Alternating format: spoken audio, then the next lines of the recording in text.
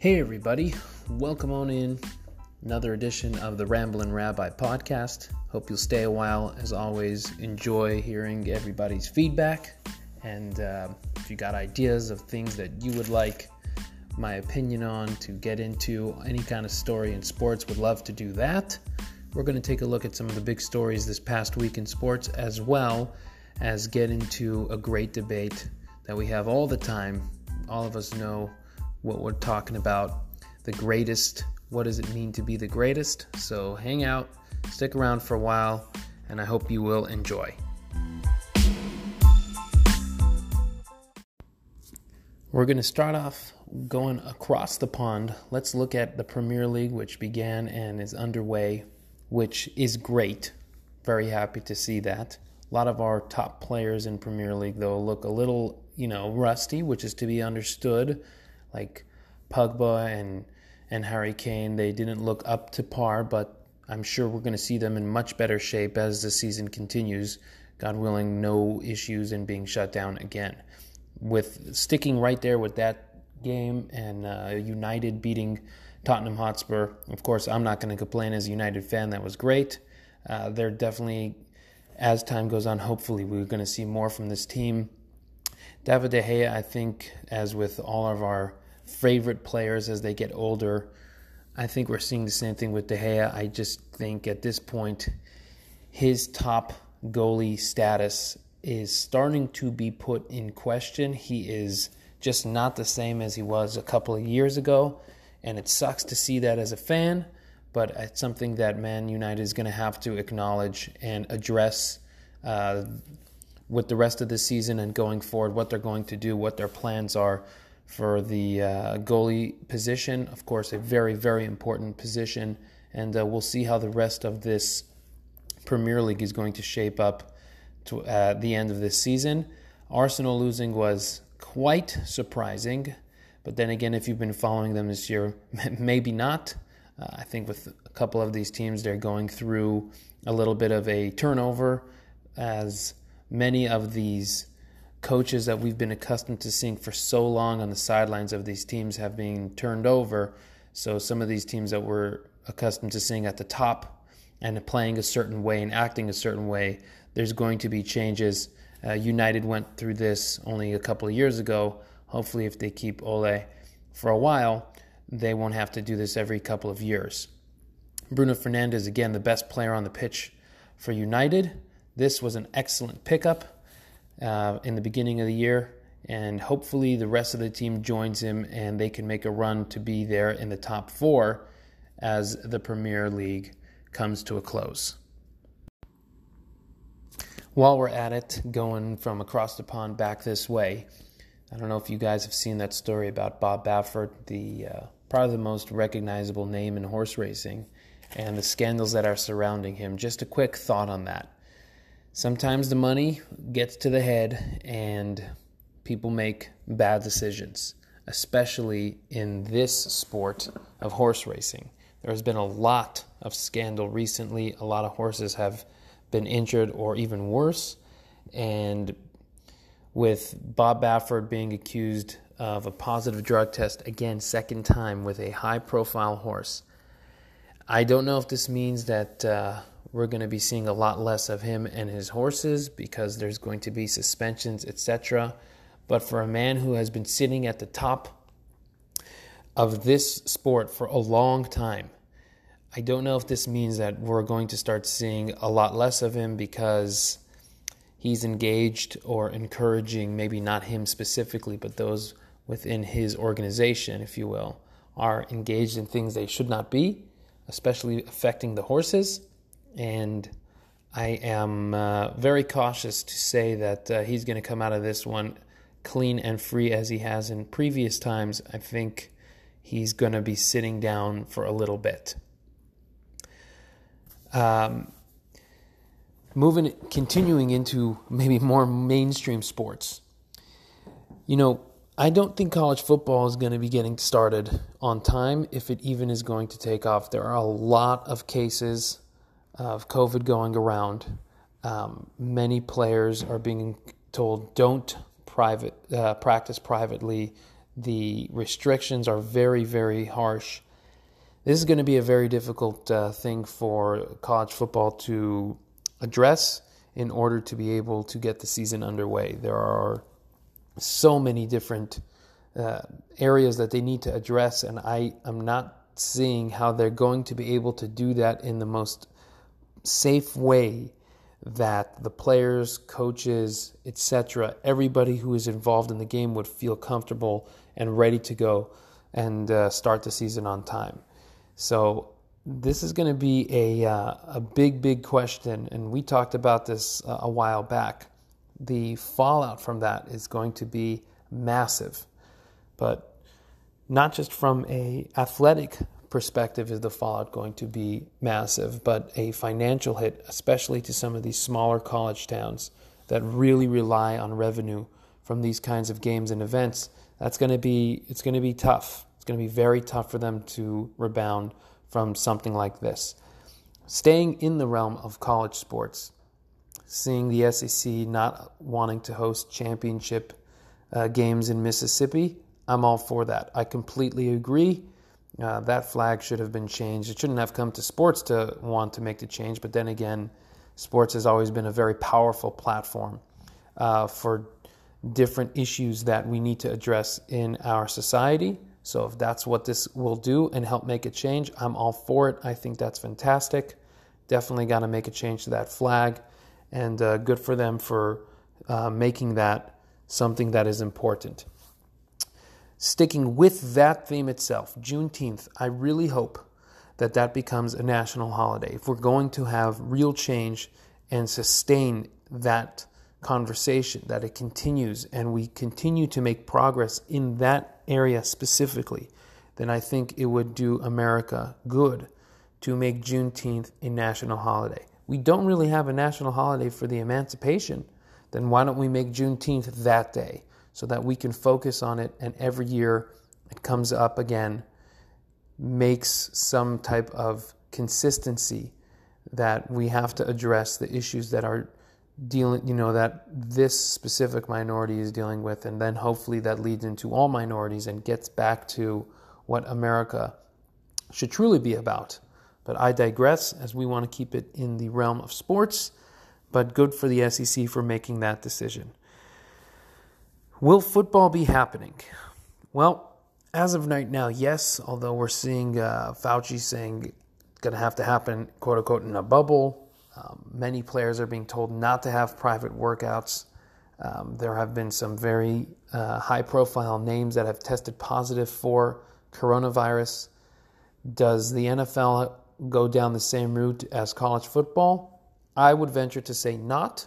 I think, first of all, they start later, so that, again, they have the benefit of time, and of all the major sports, the NFL stands to gain the most because they can see how the other sports are going to start, or in baseball's case, not start, but they can learn from that before they get their own season underway. I do think it's going to happen. I do think it's going to be, of course, with empty stadiums or pretty much empty stadiums. I think they can make it work, provided, again, that there is no second wave of coronavirus that starts, God forbid, sweeping the nation. I think we do get to see the NFL on the gridiron, and hopefully no health-related issues whatsoever. I was having a conversation a couple of days ago regarding the greatest. And this is a conversation / argument I think we've all had in the past. It's very, very hard to define who is the greatest in their sport. When talking about an individual in an individual sport, such as the greatest tennis player, golfer, boxer, something like that, a sport where it's solely one person, and that one person is, quote unquote, the entire team, you can make an argument for the greatest, and it has much more standing ground and staying power than when trying to make the argument of the greatest individual within a team sport. So players like Nadal and Sampras, or the Williams sisters, or in golf somebody like a Tiger Woods or Jack Nicklaus, those arguments for those specific people are strong and really aren't just pie in the sky, but you can truly say they are the greatest in their sport. Once you move into the realm of team sports, it becomes very difficult because everybody is tied together. So, for example, in football, not winning Super Bowls, does that mean that those players who were extremely talented and really, really good, great at their craft, does that mean that they're not as good as a team or player that has won multiple Super Bowls? Do we feel that it is right to define some players' greatness based on team accolades? That's always a discussion that goes back and forth. But I will say, when you talk about greatness, what is it that you're truly trying to describe? If greatness is to be the ability to play the sport or in that position in the sport at its greatest level, then I would say it should not come down to what the team does. Just for for argument's sake here, greatness or great would be, as it is defined in the dictionary, of an extent, amount, or intensity considerably above the normal or average, of ability, quality, or eminence considerably above the normal or average. That's what the word great is defined by. So there are many players that would fit into that category. But to say the greatest, you're obviously looking at the top of the top. You're looking at who would be number one. Let's start with football. To say who is the greatest football player of all time, well, what position would you say would make that the greatest player of all time? I would say the quarterback, because that person is responsible for the entire offense. You can have the greatest wide receiver of all time, you can have the greatest offensive lineman, etc., but they are responsible for their position. The quarterback is responsible for every position and making it work and making it run. To me, the greatest quarterback of all time right now, someone was arguing with me saying Peyton Manning. I disagreed with that. I don't think he's the greatest of all time. I don't think he played the quarterback position, all facets of the quarterback position, as the greatest in comparison to others. I would say Aaron Rodgers, to me, as far as the quarterback goes, would be higher than Peyton Manning. If Patrick Mahomes continues on the path that he is, I think we have our clear consensus winner. He can do everything. In the pocket, out the pocket, right hand, left hand, deep ball, short, accuracy to the corners. He's got it all. So greatness would probably, in my opinion, be the quarterback position. That would be the greatest position. And then looking for the greatest quarterback of all time would equal the greatest football player of all time. In basketball, I wouldn't say Wilt Chamberlain. I don't think he had a opponent that was even close to being considered his equal. So, of course, he's going to dominate. And his averages will probably never be challenged, because when you have such an advantage on your team, of course, you're just going to feed the beast. So his numbers were, through the roof. Greatest basketball player, again, can you do everything that the game requires of you as a basketball player? Can you do it as the greatest? Many people will say Michael Jordan. I've got no problem with that. But I will say, I think LeBron challenges Michael for that. And in my opinion, I think LeBron is a greater basketball player than Michael Jordan. Again, when you're talking about the greatest player, we're talking about the greatest in the sport, their athletic ability being expressed within the sport. What Michael Jordan did for basketball is the greatest. His drive, the greatest. But as far as being on the court, I think there are things that LeBron does that are better than Michael Jordan. And I think when time continues to pass and the numbers will speak for themselves without the emotions of all of us fans, I do have a feeling that we will look back and say LeBron James is the greatest basketball player of all time. Looking at baseball. Baseball is a hard one because you don't have one player doing everything, meaning, let's take, for example, Mike Trout. He's an unbelievable defensive player, and just a monster at the plate. But he's in the outfield. He doesn't do anything in the infield. He doesn't pitch. So what would you really define for the greatest baseball player ever? Would be somebody, yes, a five-tool player. Maybe you really got to go back in history and look at those who used to pitch and play the field and hit, somebody like Babe Ruth. It's a very, very difficult sport to define as what position would you say should be the greatest in the sport. And once you have clarified that, then look at those players and say that person is the greatest ever. Is it shortstop? Is it center field? Is it somewhere in between? I don't know. There's just so many different variables within the game of baseball. To have a number one, that's a really, really hard decision to come to. Somebody like a Willie Mays, maybe. Somebody like a Ken Griffey Jr., maybe somebody like a Derek Jeter. Do you go even further back? There's just so many different players. We'd be curious to hear your thoughts on what position would you consider the most difficult position in baseball, and therefore whoever you think played that position the best should be the greatest baseball player ever. Moving into hockey, well, yes, you've got a lot of back and forth. The game is so quick, it's so fast, it's so fluid, and you're on the offense and back on the defense. So I think with hockey, again, it's a little bit more like basketball, where you're yes, technically playing one position. You're a winger, or you're center ice, or you're a defenseman. But again, because you're constantly moving back and forth, you're really on both sides of the puck, if you will. Yeah, and to me, Gretzky has got to be that. It's just ridiculous what he did as a hockey player. It's just unbelievable. Are there those who are going to challenge him for that? Yes, I think so. We already are seeing some challengers. Sidney Crosby would come up for one. I think just all-around game, just phenomenal. But I'd have to say Wayne Gretzky is definitely the greatest hockey player of all time. So it's just an interesting thing to think about when you talk about greatest.